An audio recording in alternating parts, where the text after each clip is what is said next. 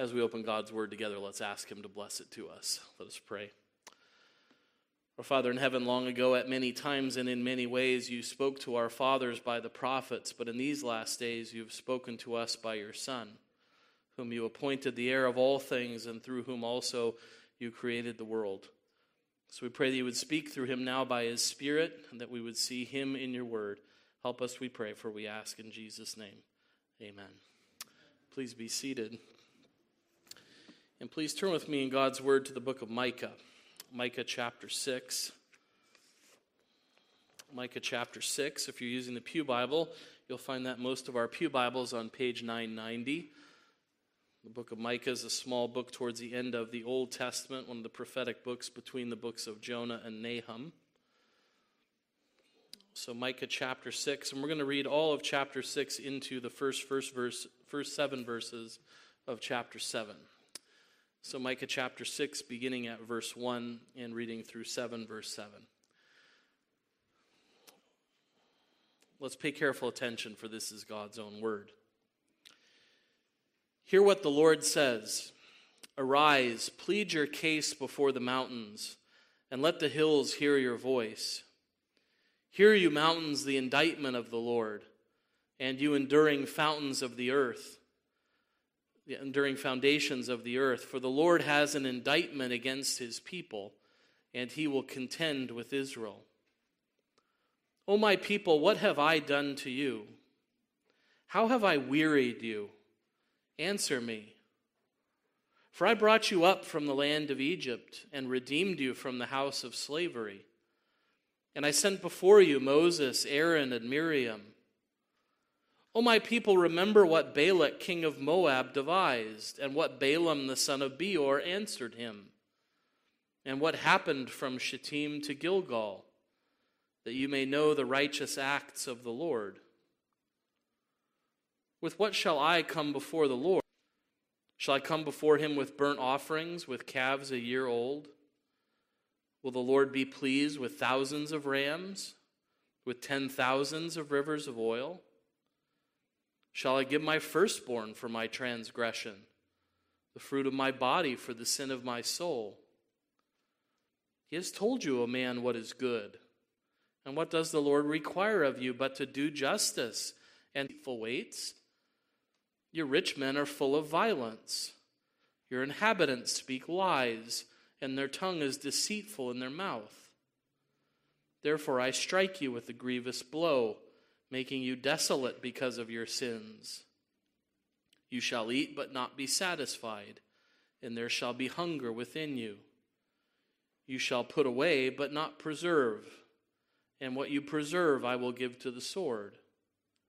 You shall sow but not reap. You shall tread olives but not anoint yourselves with oil. You shall tread grapes but not drink wine, for you have kept the statutes of Omri, and all the works of the house of Ahab, and you have walked in their counsels, that I may make you a desolation, and your inhabitants a hissing, so you shall bear the scorn of my people. Woe is me, for I have become as when the summer fruit has been gathered, as when the grapes have been gleaned. There is no cluster to eat, no first ripe fig that my soul desires. The godly has perished from the earth, and there is no one upright among mankind. They all lie in wait for blood, and each hunts the other with a net. Their hands are on what is evil to do it well. The prince and the judge ask for a bribe, and the great man utters the evil desire of his soul, thus they weave it together. The best of them is like a briar, the most upright of them a thorn hedge. The day of your watchman, of your punishment, is come. Now their confusion is at hand. Put no trust in a neighbor. Have no confidence in a friend. Guard the doors of your mouth from her who lies in your arms. For the son treats the father with contempt. The daughter rises up against her mother. The daughter-in-law against her mother-in-law. A man's enemies are the men of his own house. But as for me, I will look to the Lord. I will wait for the God of my salvation. My God will hear me. Thus far, the reading of God's word, may he bless it to us. We're continuing to consider in our evening service through the catechism, through the general order of theology, to hit on the major topics that we need to understand. And we've been spending time thinking about the guilt section of the catechism, that first section of the catechism. And we spend time thinking about our guilt because we need to understand something important if we want to really live and die in the joy of the comfort of knowing that we belong to Jesus Christ. And one of the things that we point out in the second question of the catechism is there are three fundamental truths that I need to know in order that I might live and die in the joy and the comfort of knowing that I belong to Jesus. And the first thing I have to understand is how great my sin and misery are. And that's why we spent the time the last few weeks on a not-so-happy topic on sin and misery. We are going to turn our attention tonight to deliverance, despite that rather bleak landscape we see painted in this section of Micah. But we do need to understand how great our sin and misery are before we turn to consider how we are delivered from our sin and misery. That's the second essential truth that we need to understand, how I'm delivered from all my sin and misery. And that's really where our study is turning, and Lord willing, where we will spend the next several weeks thinking about that. The good news is the guilt section is 3 Lord's Days long, from Lord's Days 2 through 4. The grace section of the catechism, or the salvation section of the catechism, is much longer, Lord's Days 5 through 31. So we spend much more time thinking about grace, thinking about salvation, thinking about deliverance. But it's important for us to understand how deliverance can be attained, to understand how we can be saved from our guilt and misery. And the reason this begins the deliverance section is because we begin to see the hope of deliverance pictured for us, the fact that there is a chance for us to escape the judgment that should come against us on account of our sins, a way to escape punishment and to return to the favor of our God. That's the hope that is held out for us as we begin, but it's important that we understand how that is going to take place. And one of the first things that we learn is for us to escape punishment, for us to return to the favor of God, it's going to require that the demands of God's justice be satisfied. Deliverance can only be found if the demands of God's justice are met, are satisfied. And that's what we want to think about in light of what Micah had to say. That's the only way we can come back to God, is if the demands of his justice are satisfied. So in that light, we're going to look at Micah 6 and 7 and think about how we need to see that satisfaction of God's justice playing out. So we want to do that in 3 ways: to think about the situation examined, to understand what the demands of God's law are and how they need to be satisfied. Then we're going to think about satisfaction sought. Where can we look for satisfaction for sin? And then finally to think about the salvation required, how we can find deliverance. So that's how we want to think about our situation examined, the satisfaction that's sought, and the salvation that's required. Micah helps us to understand the situation that we describe in question 12 of the Catechism. According to God's righteous judgment, we deserve punishment both now and in eternity. How then can we escape this punishment and return to God's favor? God requires that his justice be satisfied. Therefore, the claims of this justice must be paid in full. The point of the last Lord's Day was to make the case, and I wasn't here, but I was able to watch it and see that the case was made, that God cannot simply overlook the demands of his justice. They must be met. So we're understanding that must be met. God requires that his justice be satisfied. Therefore, the claims of this justice must be paid in full. So any hope of deliverance has to include the satisfaction of God's justice, which raises a number of questions for us. What do we mean by satisfaction? What do we mean when we use that term? How are we to understand that? Well, we mean that the demands that God's law requires, the demands of his justice, have to be satisfied, have to be met, which of course then raises another question. What are the demands of God's justice that need to be met? How should we think about those things? Well, when God gave the law in the first place, he was clear about what the violation of the law would bring about. He warned Adam and Eve in the garden, didn't he? The day you eat of the fruit, you will surely die. That's what the crime would demand as a punishment. That's what the violation of God's law would demand as a punishment. And that thread continues to run through the Scriptures, that the wages of sin is death. What's required as a result of sin is that punishment. We could think of several verses in Romans 2, 6, 8, 9, and 11. He will render to each one according to his works. For those who are self-seeking and do not obey the truth, but obey unrighteousness, there will be wrath and fury. There will be tribulation and distress for every human being who does evil, for God shows no partiality. Or perhaps Ezekiel puts it most frankly and simply in Ezekiel 18:20 when he says, "The soul who sins shall die." That is what is the demand of God's justice. That's the demand that has to be made. God's law requires violation to be paid in wrath and fury, that his justice fall on the sinner that has offended his eternal majesty.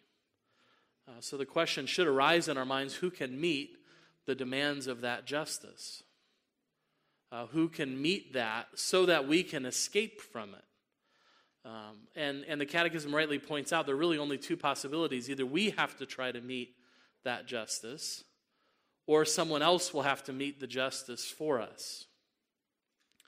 Right? The claims of his justice must be paid in full, either by ourselves or by another.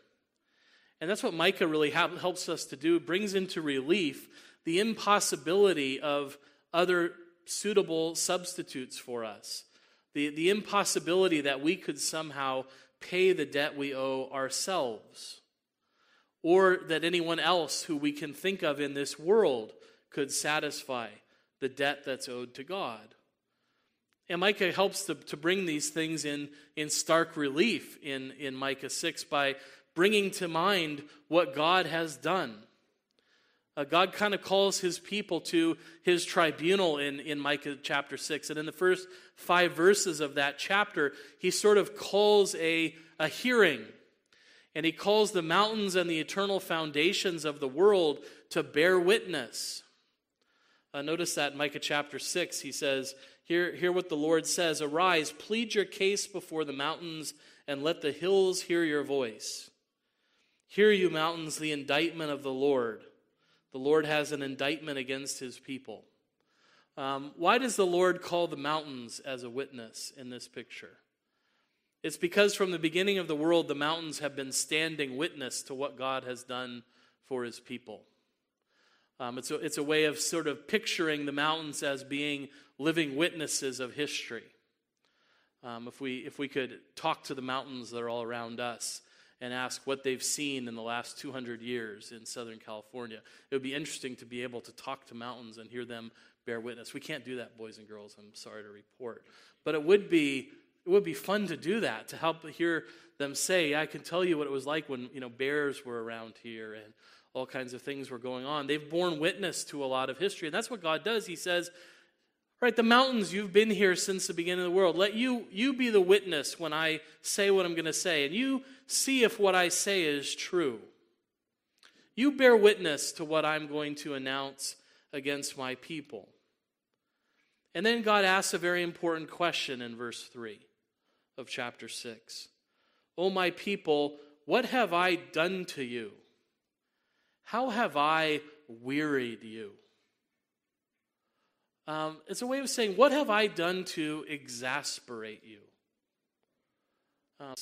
As much as we try to be good neighbors and Christians, there are people that we see coming and we think, oh boy, I'm going to really need the grace to endure. It's tiring. They weary us. And the Lord says, what have I ever done to you that when you see me coming, you think, oh, brother, the Lord, what does he want now?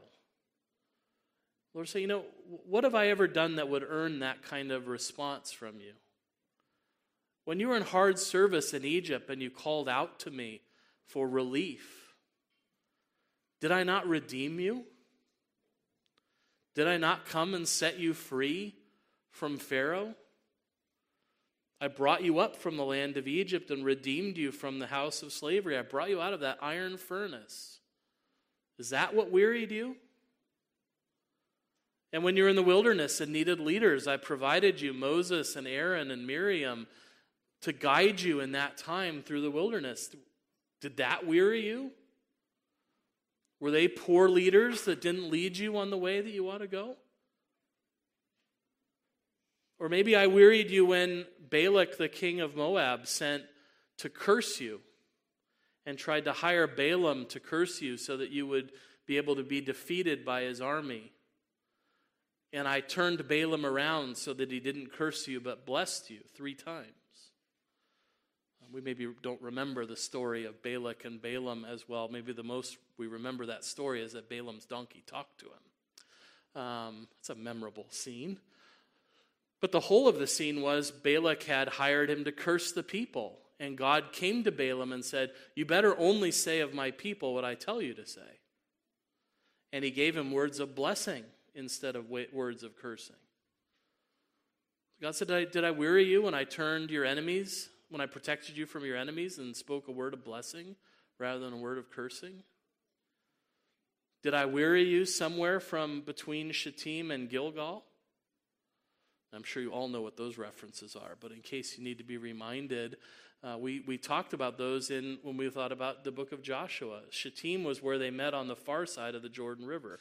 That's where God had brought them to the brink of the promised land. And you remember that he carried them over the Jordan on dry ground and into the inheritance they promised. And he brought them to Gilgal, and they were circumcised, and the reproach was rolled off of them. And that became their headquarters in the promised land.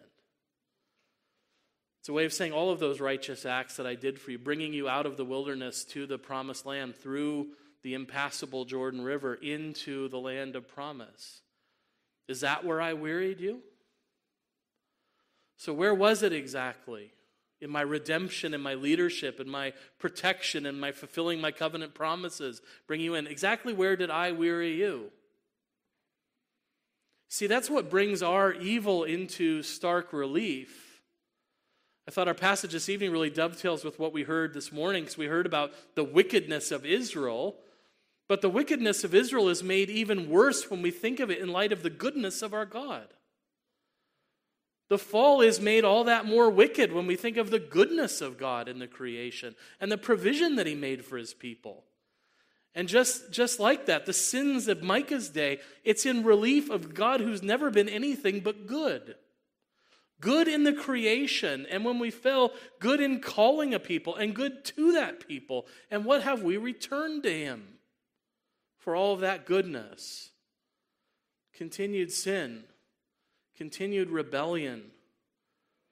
And it's a question that should pierce our souls. How have I wearied you? What have I done to you that would justify such a return?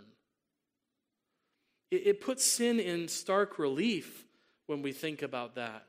To think that we have acted wickedly towards a God who's never been anything but good to us. It helps us to see our situation that Micah asks in chapter 6, verse 6. With what shall I meet the Lord? With what shall I meet the Lord when he comes?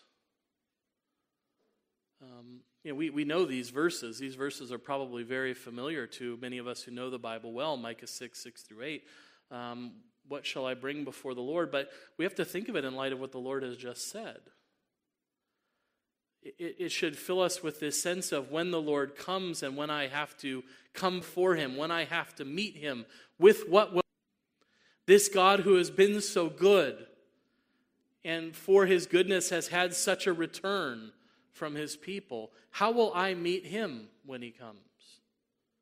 You see how that question stands in the light of what's been said before this. How will I meet him when he comes? God can recite all of the goodness and grace he showered on me. What will I have? What will I say? What will I offer? See, when you think about it this way, it's very similar to the question we ask in the Catechism, question 13.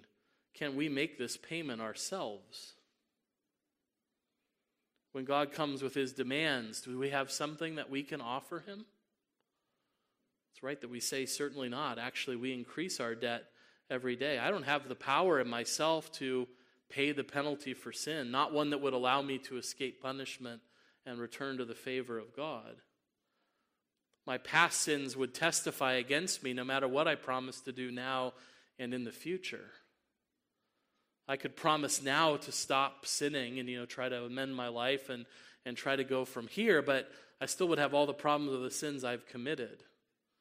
Right? It'd kind of be like someone who had accrued huge credit card debts and then said, I'm going to cut up those cards and I'm not going to use them anymore.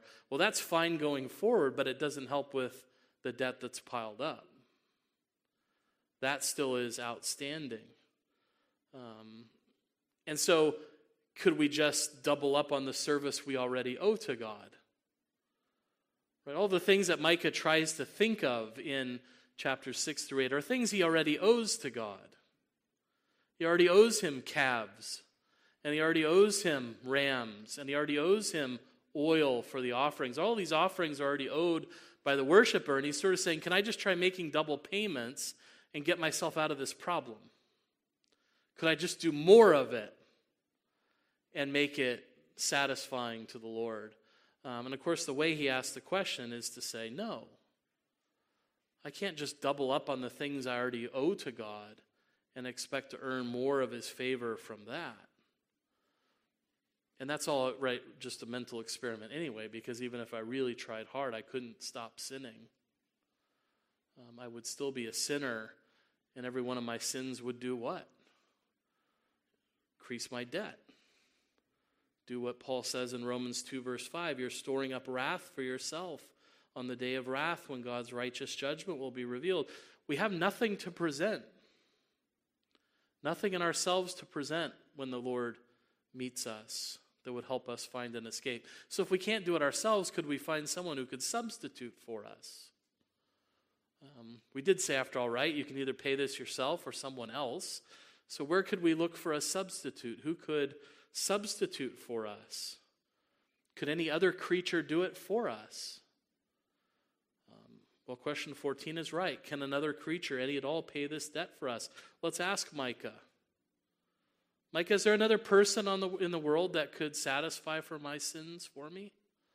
Is there another righteous person that could pay the debt that's owed for sinners? Pay the debt that human beings owe? Well, what does Micah see when he looks around the world? Look what he says in chapter 7, specifically verse 2. The godly has perished from the earth, and there is no one upright among mankind. They all lie in wait for blood, and each hunts the other with a net. And then he goes through and says there's nobody that you can rely on. The leaders take bribes. The rich men are violent. Families are against families. You can't even trust the girl in your arms. Daughters can't trust their mothers. Mothers can't trust their daughters. Daughter-in-laws can't trust their mother-in-laws. Mother-in-laws can't trust their daughter-in-laws. Maybe that's not as hard for us to believe. I'm not married. I don't have in-laws that I'm offending by that comment. But we could go through that list of things and saying, that's terrible. You can't trust your friends. You can't say anything around anyone because you should put no confidence in your neighbors. You should put no trust in your friends. There's no one to rely on in all the world. Right? He even goes so far as to say, could I give my firstborn for my sins? The fruit of my body for the sin of my soul? And the way he says that is, of course, to say, no. There's no other person who could stand substitute. No one who's righteous. No one who'd be sufficient. There's no other person. There's no other creature. Right, that's sort of the point of saying, even if I doubled up on all these offerings and offered calves who are a year old, in other words, calves that I've taken the time to raise and spent the expense of them for the whole year, if I had them, these valuable sacrifices, they still wouldn't be enough. I could offer thousands of rams. I could pour out tens of thousands of rivers of oil, but would that be enough? Would that be enough? Could any of those make the payment satisfy the demands of the law. And as he looks around, there's no other creatures who can satisfy. There's no other creatures who are fit to do that. They're all insufficient. Right? All those other creatures like animals are insufficient in likeness. They're not human. They're not image bearers of God. They don't have that dignity, and God's not going to punish animals for the sins of human beings. They can't make atonement for us. Holiness. They're not creature can bear the weight of God's eternal wrath against sin and deliver others from it.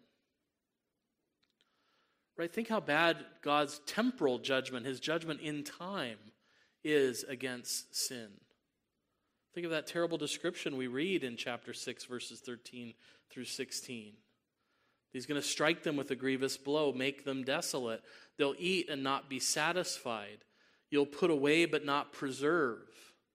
The things you try to store up, you won't be able to preserve. And anything you manage to preserve, someone will come and take it away from you with the sword. Right? You'll have no harvest. You'll sow, but you won't reap. You'll tread olives, but have no olive oil. Tread grapes, but have no wine to drink. Because you've chosen the statutes of Omri, one of the worst of the kings. It's reinforced with the works of the house of Ahab. You've walked in their counsels, that I may make you a desolation and your inhabitants a hissing, so that you shall bear the scorn of my people. That's God's judgment in time and history. That was almost too much of a judgment to be endured. Who can endure his judgment, his wrath, and his fury in eternity and deliver others from it? See, the point of Micah is to look around and say, who can deliver? With what shall I meet the Lord when he comes? How can we meet the Lord and survive the encounter? And if there's nowhere else that we can look in this world, then we're forced to look to our God. If there are no other substitutes that can be found anywhere else in this world for satisfaction, then where does God want us to look? God wants us to look to him. God wants us to not try to do this ourselves or try to think we can find some other substitute, but so that we might look to him. And that's where we find salvation required. As Micah looks around, it's almost as if the situation is hopeless. Right? Woe is me. God is just. God is coming. And I don't know how I'm supposed to meet him. There's nothing I can give him. There's no one else who can stand between me and him. Where do I look for salvation? I must look to the Lord. That's where the ray of hope finally shines in this passage. In verse 7 of chapter 7, where he realized salvation. Because when we look at what we need to have the demands of God's justice satisfied so that we can escape his punishment and return to his favor, we begin to understand there's only one kind of Savior that will be sufficient.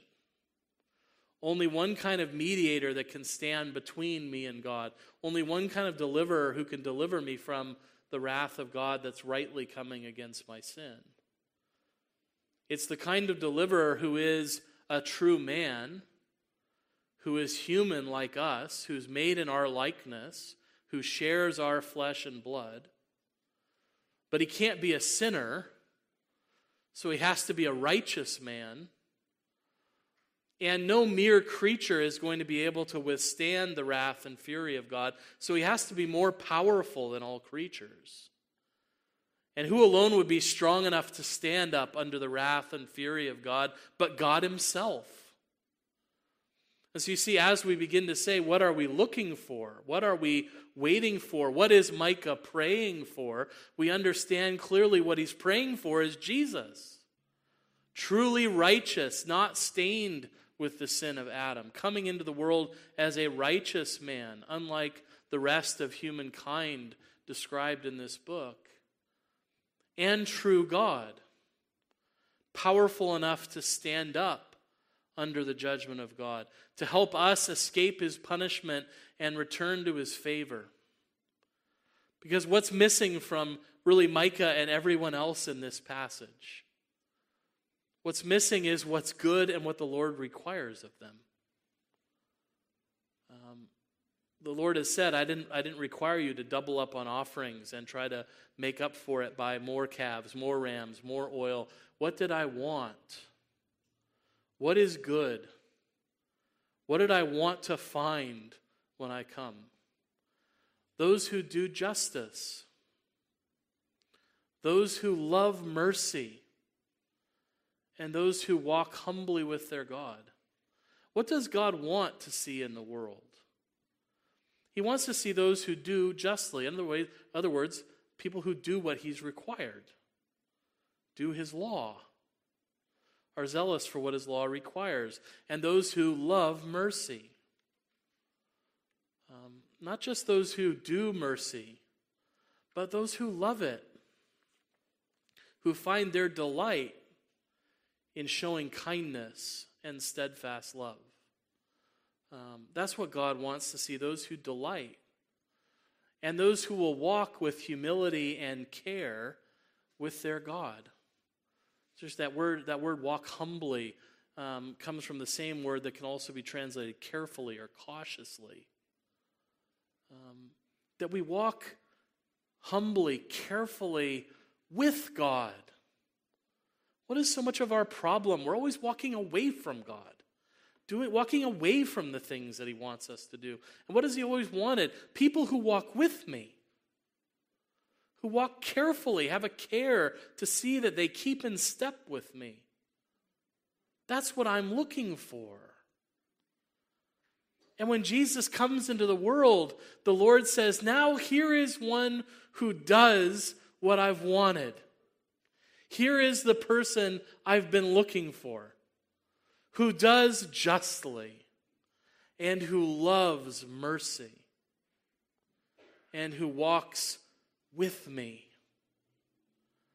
The Lord Jesus is the great promise, what God was really looking for.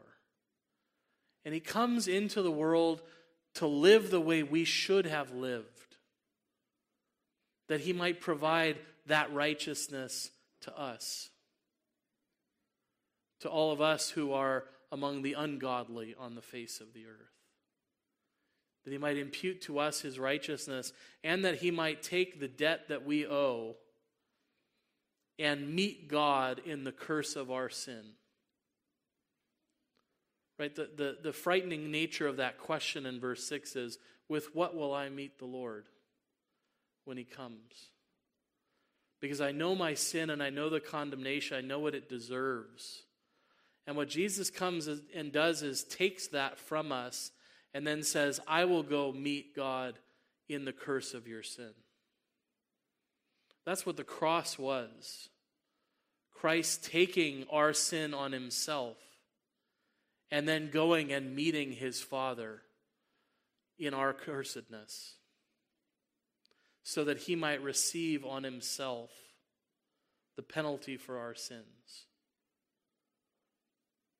And the important reason we need to understand that is so that we understand what Christ has done for poor sinners like us. He's taken away what we owed to God by his death. And he's provided us that righteous life that we needed. He's both taken away our debt and returned us to God's favor by his righteousness. And through faith in Christ, that becomes ours. And the important reason we need to understand that for our comfort is so that you know when you meet the Lord, because we all will meet the Lord. On that day, we will not have to say, with what will I come before the Lord? I don't have anything to bring him. We will not have to say that if we put our faith in Christ. We can say, with what do I come before the Lord? I come before the Lord clothed in Jesus Christ and his righteousness. I am considered by God one who has been just. and one who loves mercy, and one who's walked carefully and humbly with my God. He will see me that way in Christ. And us and say, oh, here is one other name given among men by which we must be saved. Why? Because he's the only one who is true man, truly righteous, and true God. He's the only one who could endure and deliver. He's the only mediator and helper. And he's enough. He's enough. We don't need then to keep on sacrifices and promises and duties and all of these things. Jesus is enough. We've waited for him. That's who Micah was waiting for. That's who Micah was praying for. And that's who's come. Our Savior, our Lord, to rescue us so that we would escape judgment and return to the favor of God. Praise God that Christ has done it by his cross.